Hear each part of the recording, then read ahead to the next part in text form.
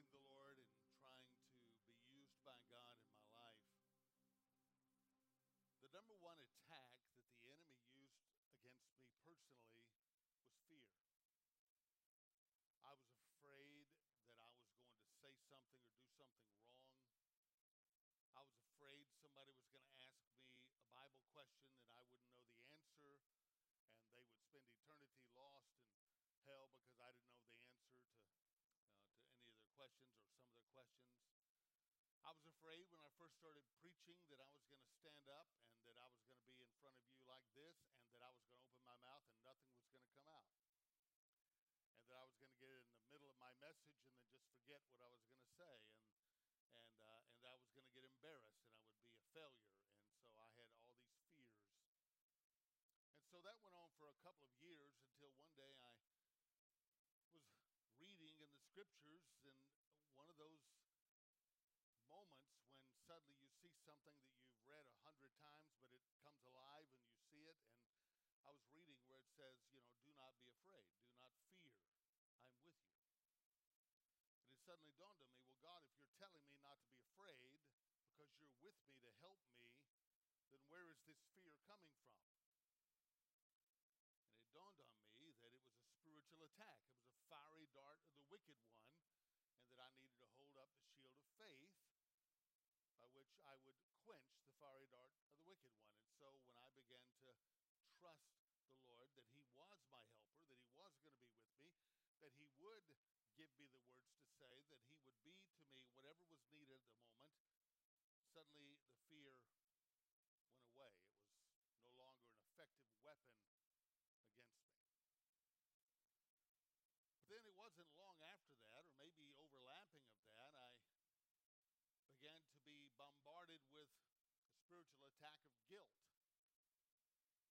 I would stand up to preach, and leading up to that, I would feel so unworthy to do that. And I would have these little thoughts like this tape playing in the back of my mind. Who do you think you are? You're going to get up there in front of all those people and preach, and they're going to look up there at you and think you're some holy person, and you know better than that. And you know all that you did this week, or you know what you should have done that you didn't do, and you know you didn't pray as much this week as you should have, and you didn't really study as much as you should have, and you're not really prepared for this message, and and just all these different things. And I would flail myself and beat myself up. And it was so bad, I've told you this before, it was so bad that I would literally, for several years, I would stand up, I would begin every message in the church, I would begin with a disclaimer. And I would start the message by saying, I just want to say right up front, I'm not worthy to be here. I don't deserve to stand before you. I'm just a sinner saved by the grace of God, and if it were not for the righteousness of Jesus, that I couldn't stand before you. And I, in my mind, I'm sitting there going, God, I told them. They may or may not believe it, but at least I tried, to be honest. Because I would have this thought that God's going to get you today. You're going to get up in front of all those people, and he's going to humble you in front of everybody because you don't deserve to be standing up there. And I agreed with that. I didn't deserve it. So I figured, well, today's the day. Now, you can imagine the conflict going in my heart is I can remember on the way to church to preach, I'd be praying and saying, oh, God, use me today. Lord, just use me today. And Lord, may souls be saved. Oh, God, may there be a mighty movement of your Holy Spirit. Oh, God, use me. In the back of my mind, this tape's going, he's going to get you today. Today's going to be the day. And then one day I'm reading in the scriptures, and I realize that I'm accepted by God not on the basis of how much I prayed this week or how much I read the Bible or how good I lived or what I did or didn't do. I was accepted by God on the basis of my faith in the Lord Jesus Christ and his gift, a gift of righteousness, a gift of acceptance, a gift that's because of Jesus and because I'm in Christ and accepted in him, that I'm now lovable, I'm now blessable, I'm now usable, not because I deserve it, but because Jesus is worthy and I'm accepted in him. I realized that, and realized that truth, then that weapon of guilt wasn't nearly as effective as it had once been from the enemy.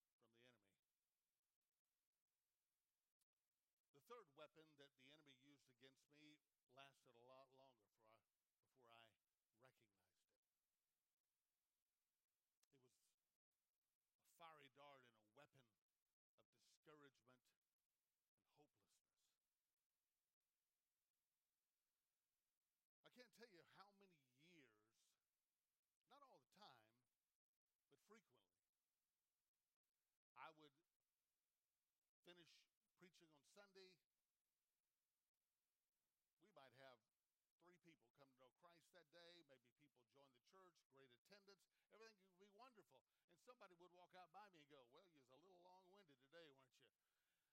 And it hurt my feelings, and I'd think, nobody appreciates me. And I would lick my wounds all week long, and I would begin to have thoughts like, you know what, maybe they don't respect me. Maybe I've been there too long. Maybe it's time to move on. What's the use? I've done everything I know to do there. And I would feel discouraged. I would feel hopeless, like, well, I'm not accomplishing anything. Nothing's changing.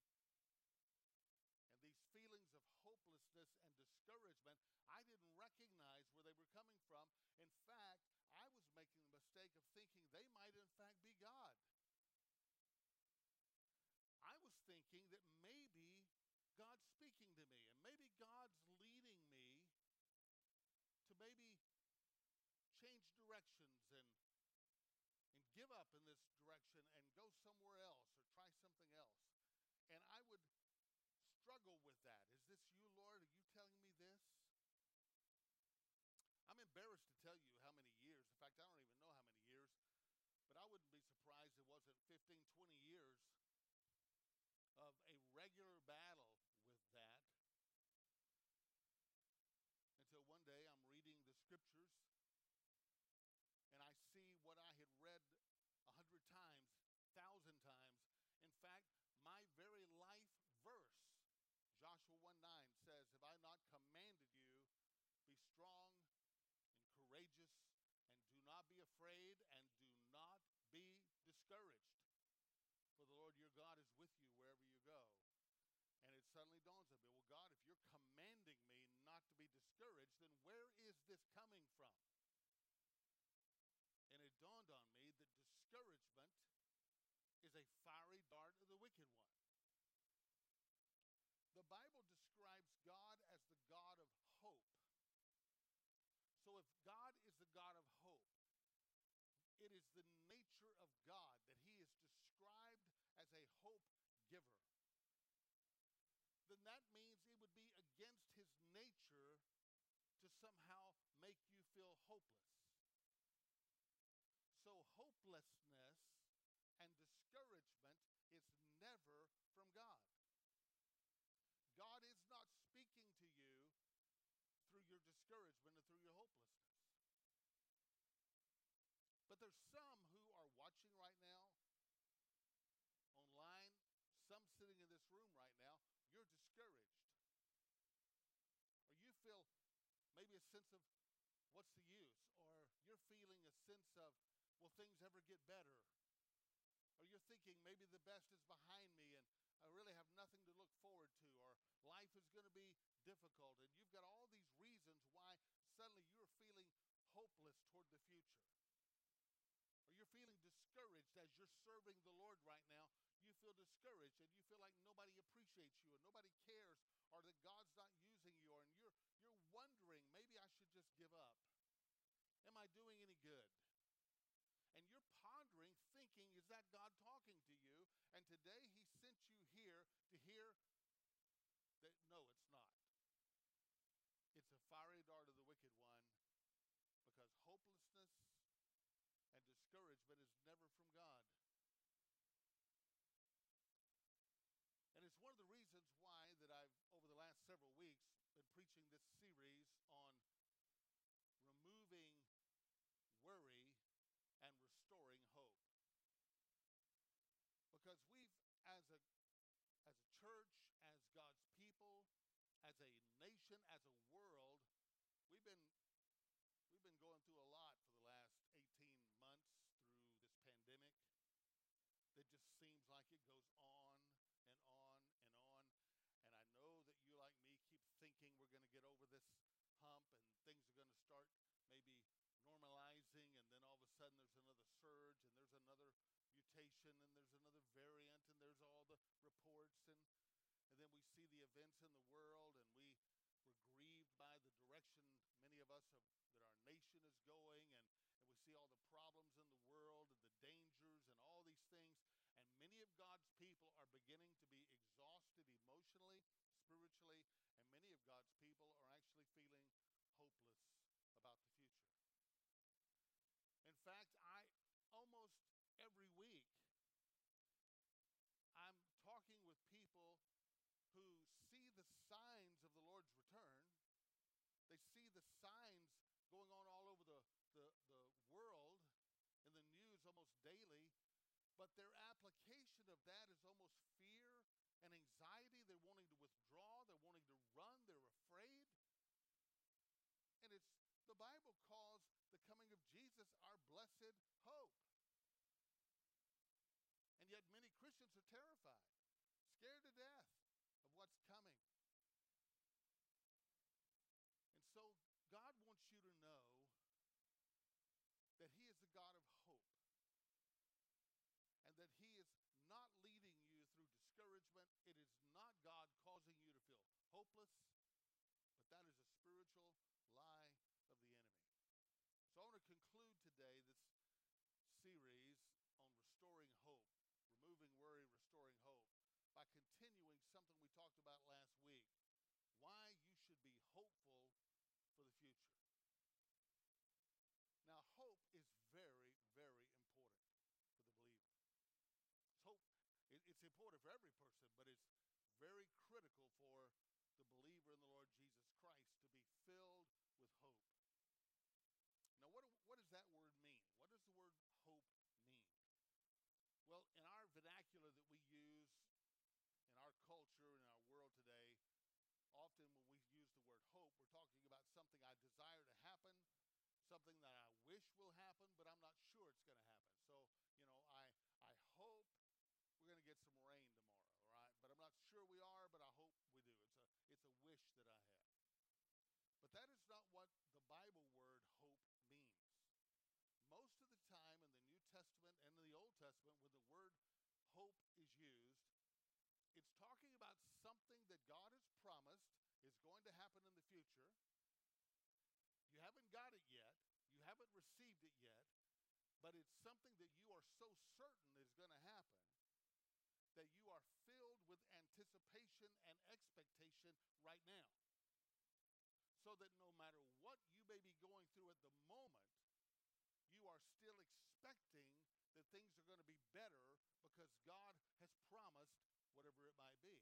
And so that certainty of something that God has promised in the future, that certainty is causing you to be filled with expectation as you wait for it, even now in the present. That's what the word hope in the Bible means. And it is very, very critical and very important that you and I have that.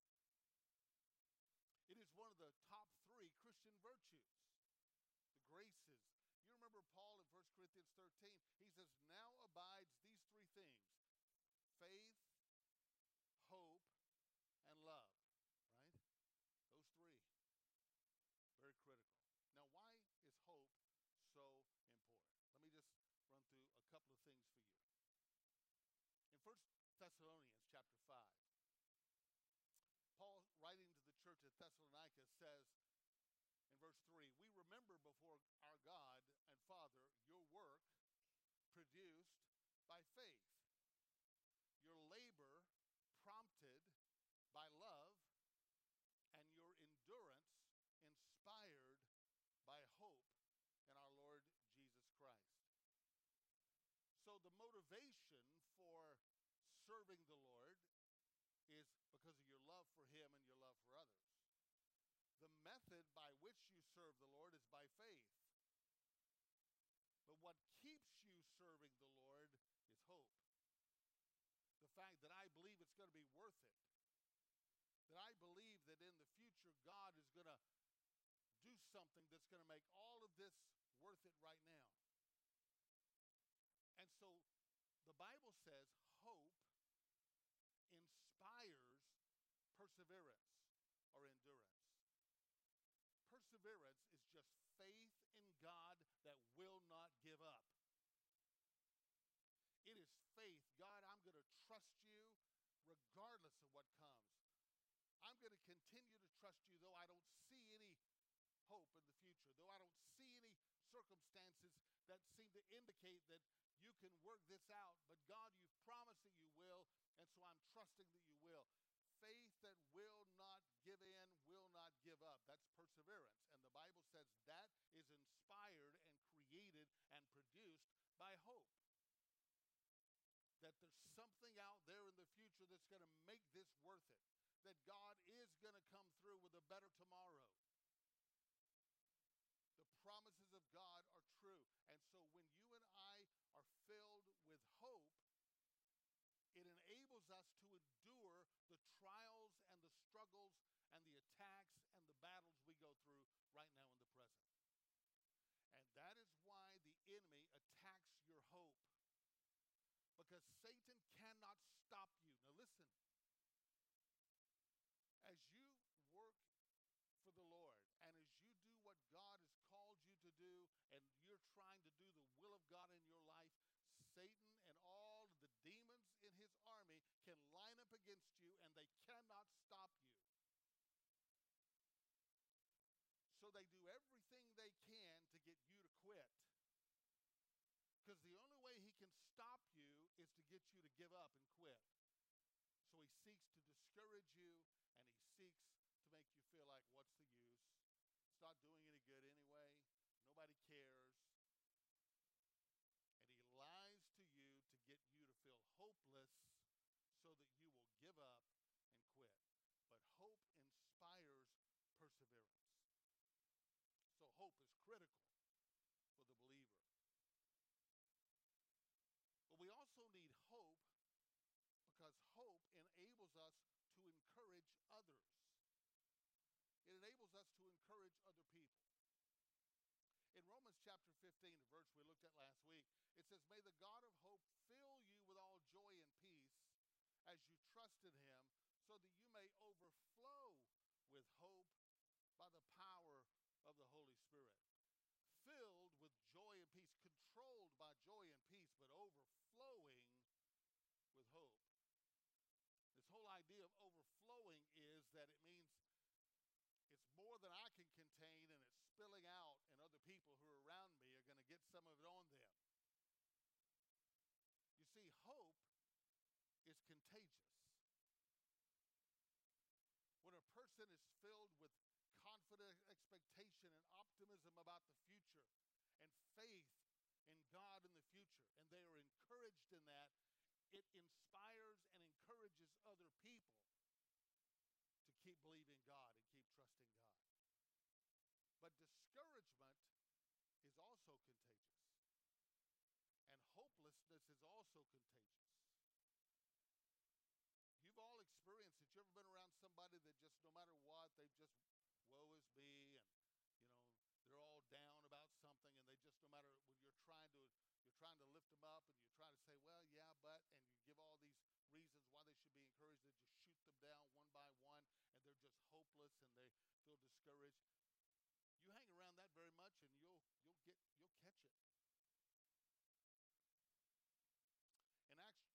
In book of Acts, chapter 27, is a good example of this. Paul is on his way. He's been arrested. He's been in prison 2 years in Caesarea. He's now on a ship headed for Rome, a prisoner on a ship with many other prisoners. And they're on a ship, and they get caught in basically what the Bible says is a hurricane. And for several weeks, they're being driven by the storm, and they don't even see the stars, or they can't see the sun during the day. They're just in the middle of this massive storm that's just driving them, and they all of them think they're going to die. And so it says in verse 33, just before dawn, Paul urged all the people in the ship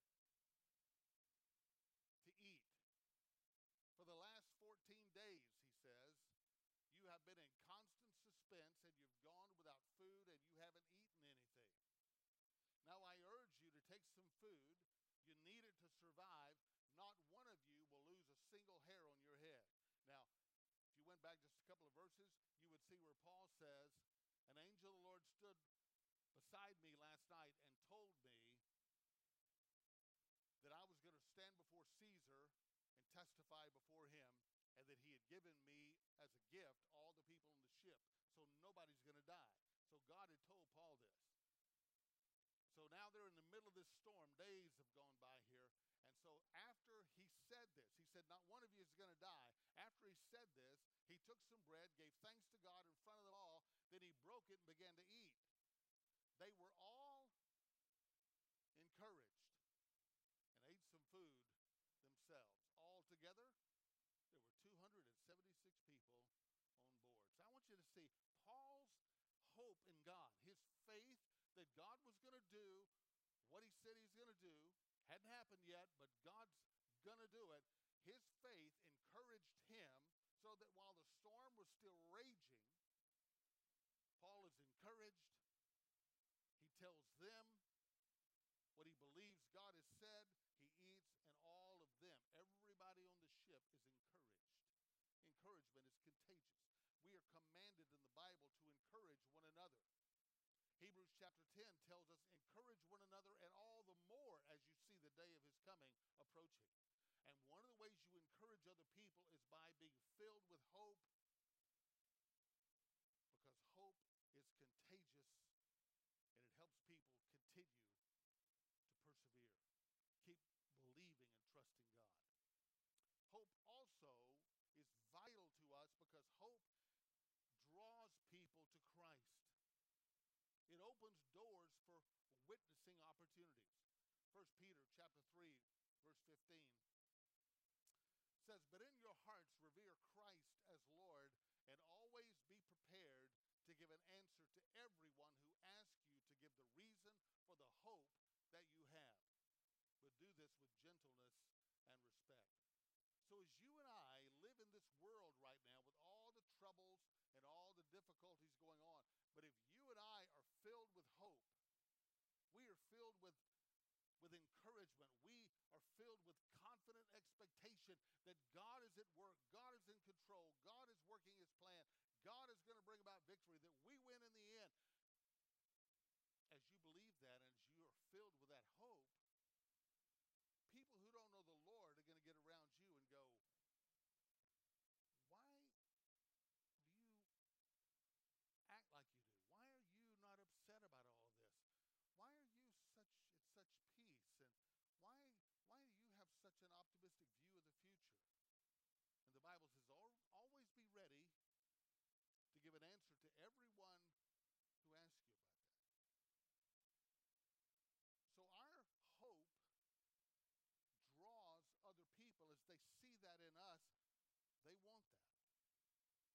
Why are you so hopeful? Because of Jesus. But think of the flip side of that. If you and I are reacting just like the world reacts, and we're afraid, and we're disturbed, and we're stressed, and we're angry, and we're confused, and we're in turmoil, and we're upset, and we feel discouraged, and we feel hopeless, then why does the world, why would they look at us and want what we got?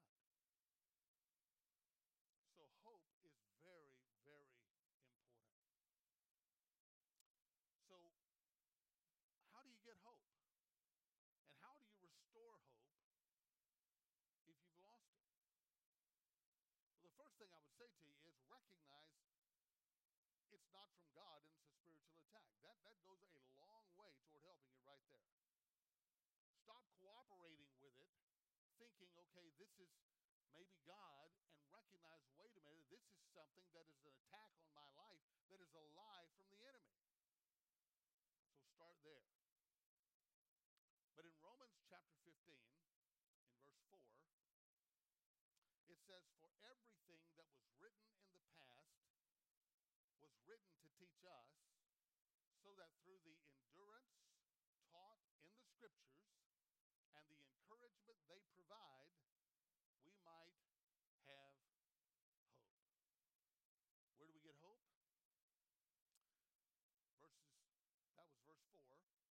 13 in the same chapter we've already read, it says that you will overflow with hope by the power of the Holy Spirit.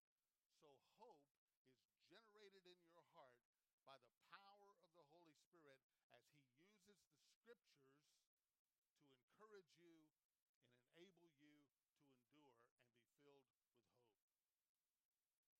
So as we look at the scriptures, we get our eyes off the circumstances of the world.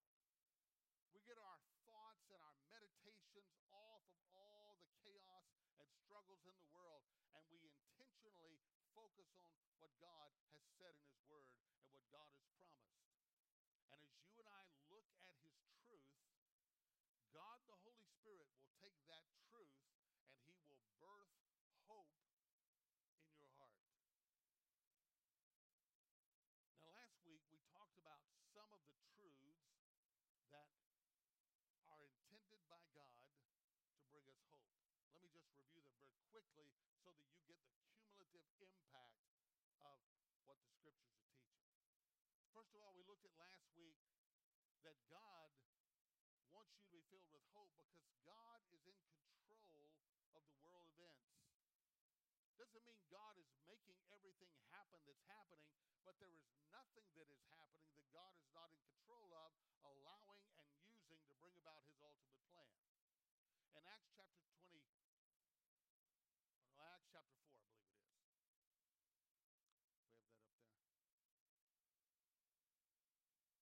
Never mind, I'll just paraphrase it. In Acts chapter 4, Peter and John had gone in before the Sanhedrin court, and they had been rebuked and told not to speak in the name of Jesus. They go back to the church and they're telling them the things that happened.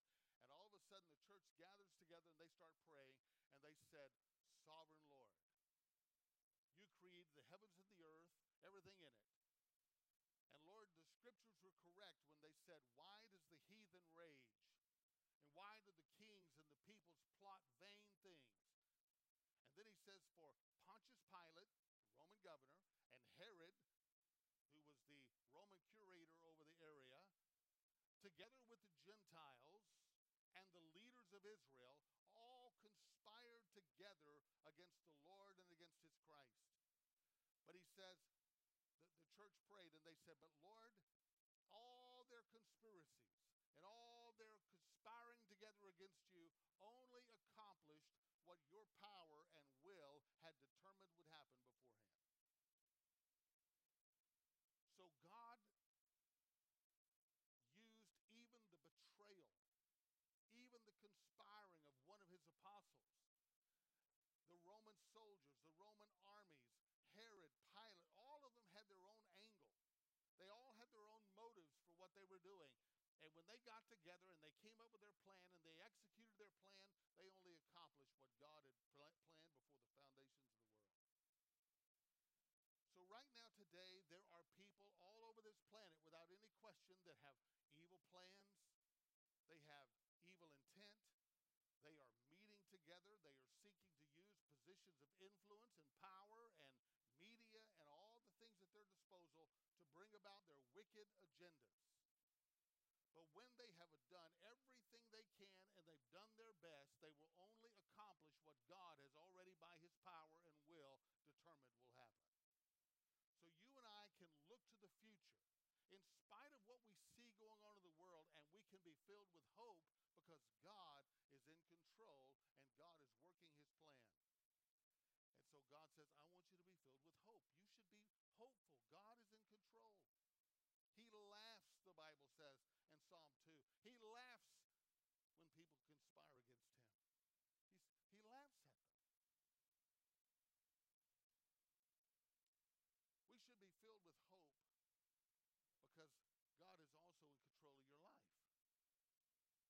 In Psalm 139, the verse there, David is saying, talking to God, and he says, Lord, you saw my unformed body when it was in my mother's womb. And when you were knitting me together in my mother's womb, he said, you ordained all my days, and you wrote every one of them in your book before one of them came to be. Before you were ever born, God already knew the day you were going to be born, the day you're going to die. He already knows that. And God is sovereignly in control of that.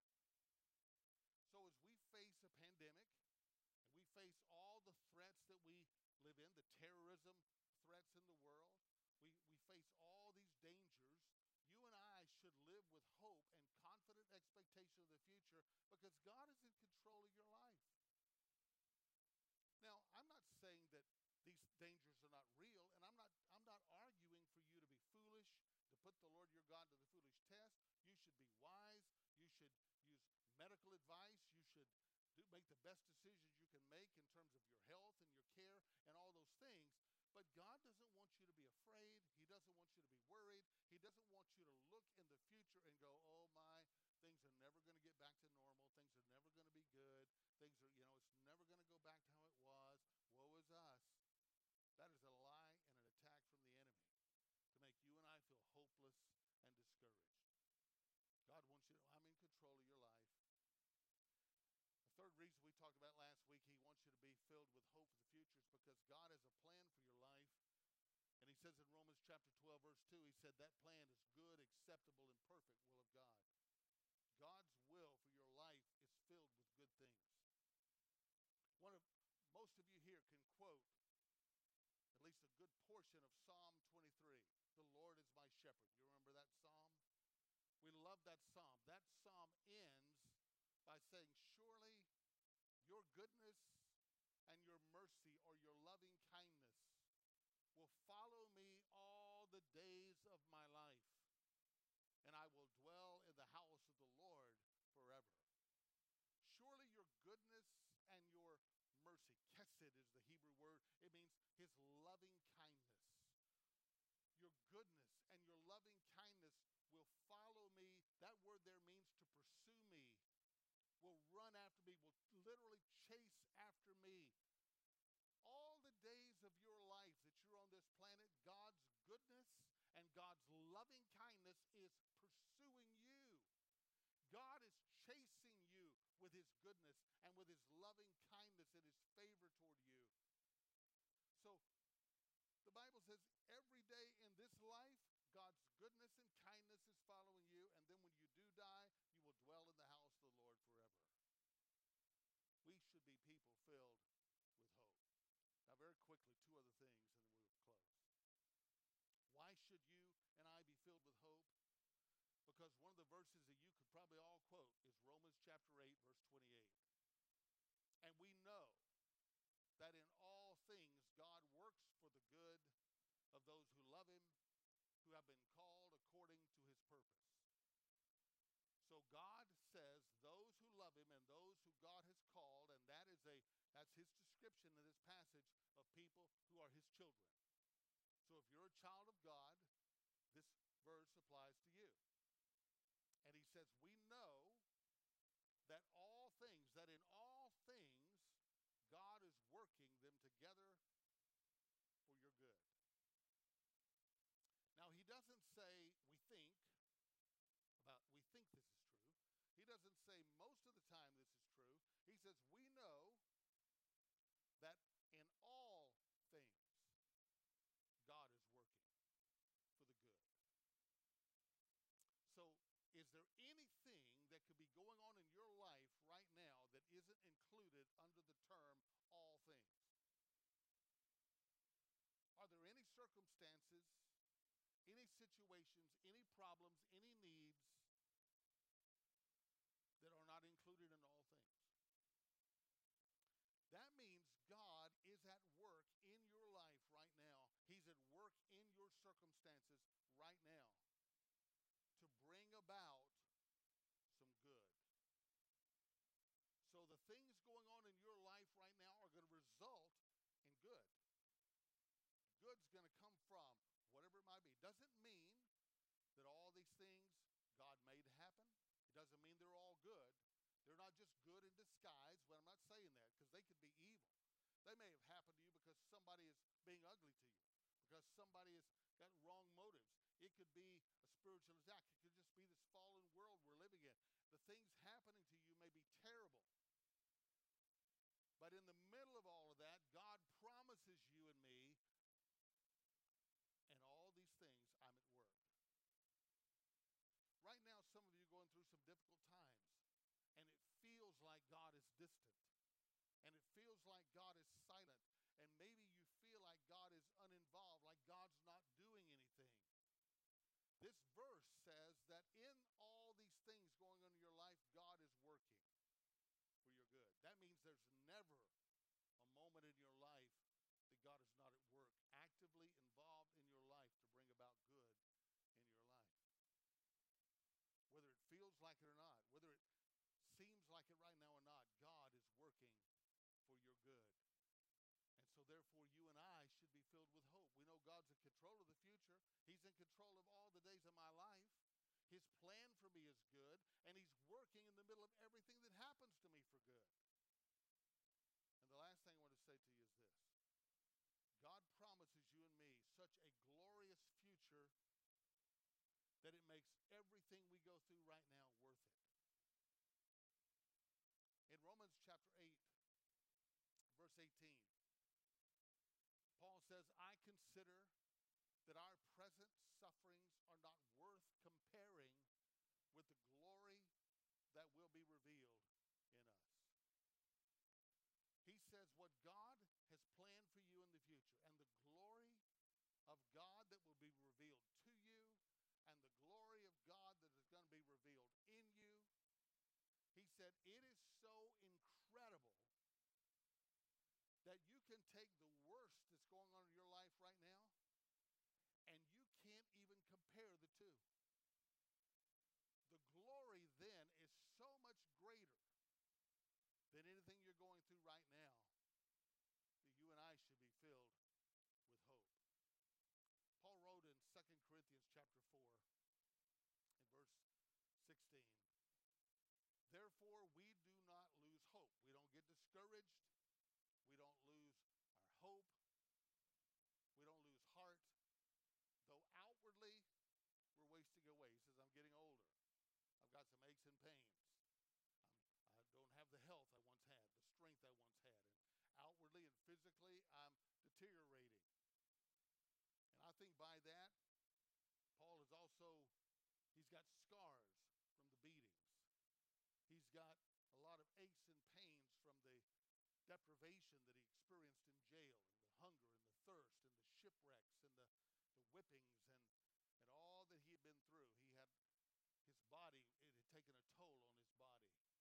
Though outwardly I'm wasting away, I'm still not discouraged, he says. Yet inwardly I'm being renewed day by day. For our light and momentary troubles are achieving for us an eternal glory that far outweighs them all. So we fix our eyes not on what is seen, but on what is unseen. Since what is seen is temporary, what is unseen is eternal. Paul says these light and momentary troubles. Now Paul is not, he's not somehow acting like or belittling what you're going through. I mean, he's referencing the persecution, the beatings, the imprisonment, and all the things he's personally gone through. What he's saying is, in comparison to what these things are achieving and working for me, the things that God's going to do for me out there in glory one day, in comparison, these troubles are light compared to the heaviness, the awesomeness of the glory and the reward that's going to be mine one day. And these trials right now are momentary, but that reward is going to be eternal. So he says, I don't lose hope in the middle of all of this, because these light afflictions and these momentary afflictions are working for you. Get that? They're working for you, not against you. There's some of us here today and some who are watching right now, you've got difficulties in your life. Maybe it's in relationships. Maybe it's in your health. Maybe it's in a disability. I don't know what it is. Maybe it's finances. Maybe, I don't know what it is. You got troubles and problems in your lives. We all do. And if we're not careful, we will start thinking that all the sufferings of this life are working against me. That they're keeping me from being what God wants me to be. They're hindering my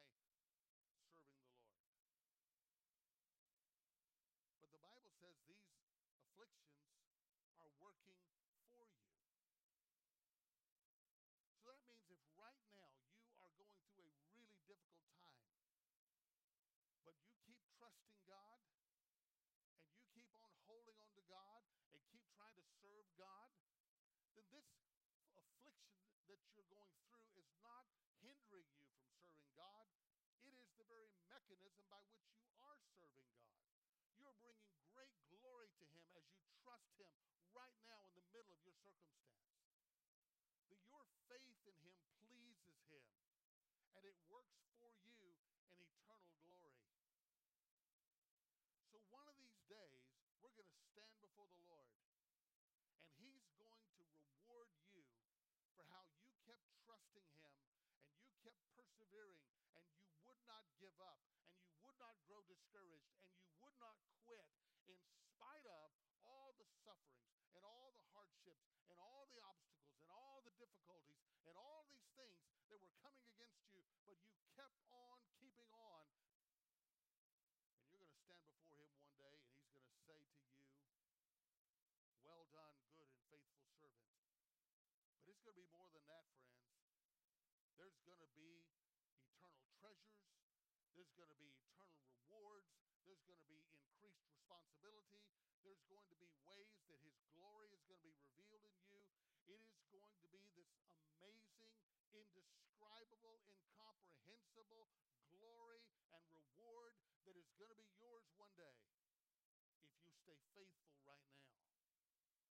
And so Paul says, I keep my eyes on that, because that's going to last for eternity. What I'm going through right now is just temporary.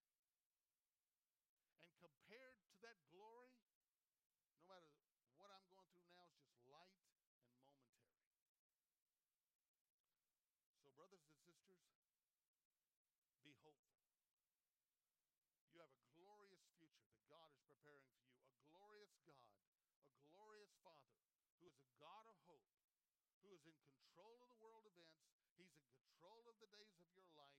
He has a good and perfect will planned for your life. He's at work in everything going on in your life to bring about good. And one of these days, even the difficult things of this life, you're going to find we're working for you, not against you, and it's going to be worth it all one day. So therefore, be filled with hope, because hope enables you to persevere, it encourages others, and it draws people to Christ. I want you to bow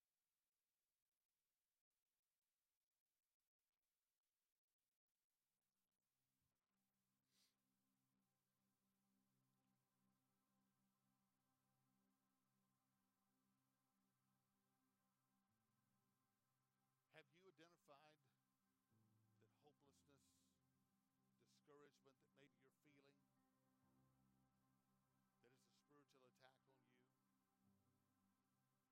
based on lies that the enemy's telling you about God, about others, about yourself? I mean, he's saying just the opposite. He's saying the world's out of control. He's saying that you need to be afraid. He's saying that you need to be afraid of God's will for your life in the future. He's saying that the best has come and gone, that there's nothing hopeful in the future. He's saying nobody cares. He's saying God's uninvolved. I don't know what all he's telling you, but all of those things are lies.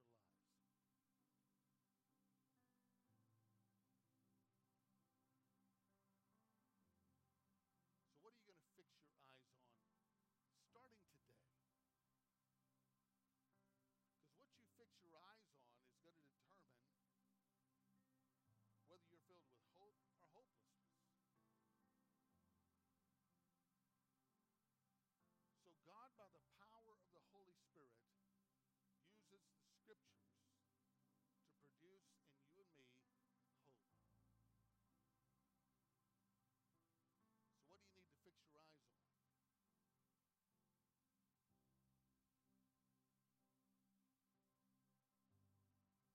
If you're here today or you're watching right now and you've never given your life to Jesus Christ, then the Bible says that you are without hope. It is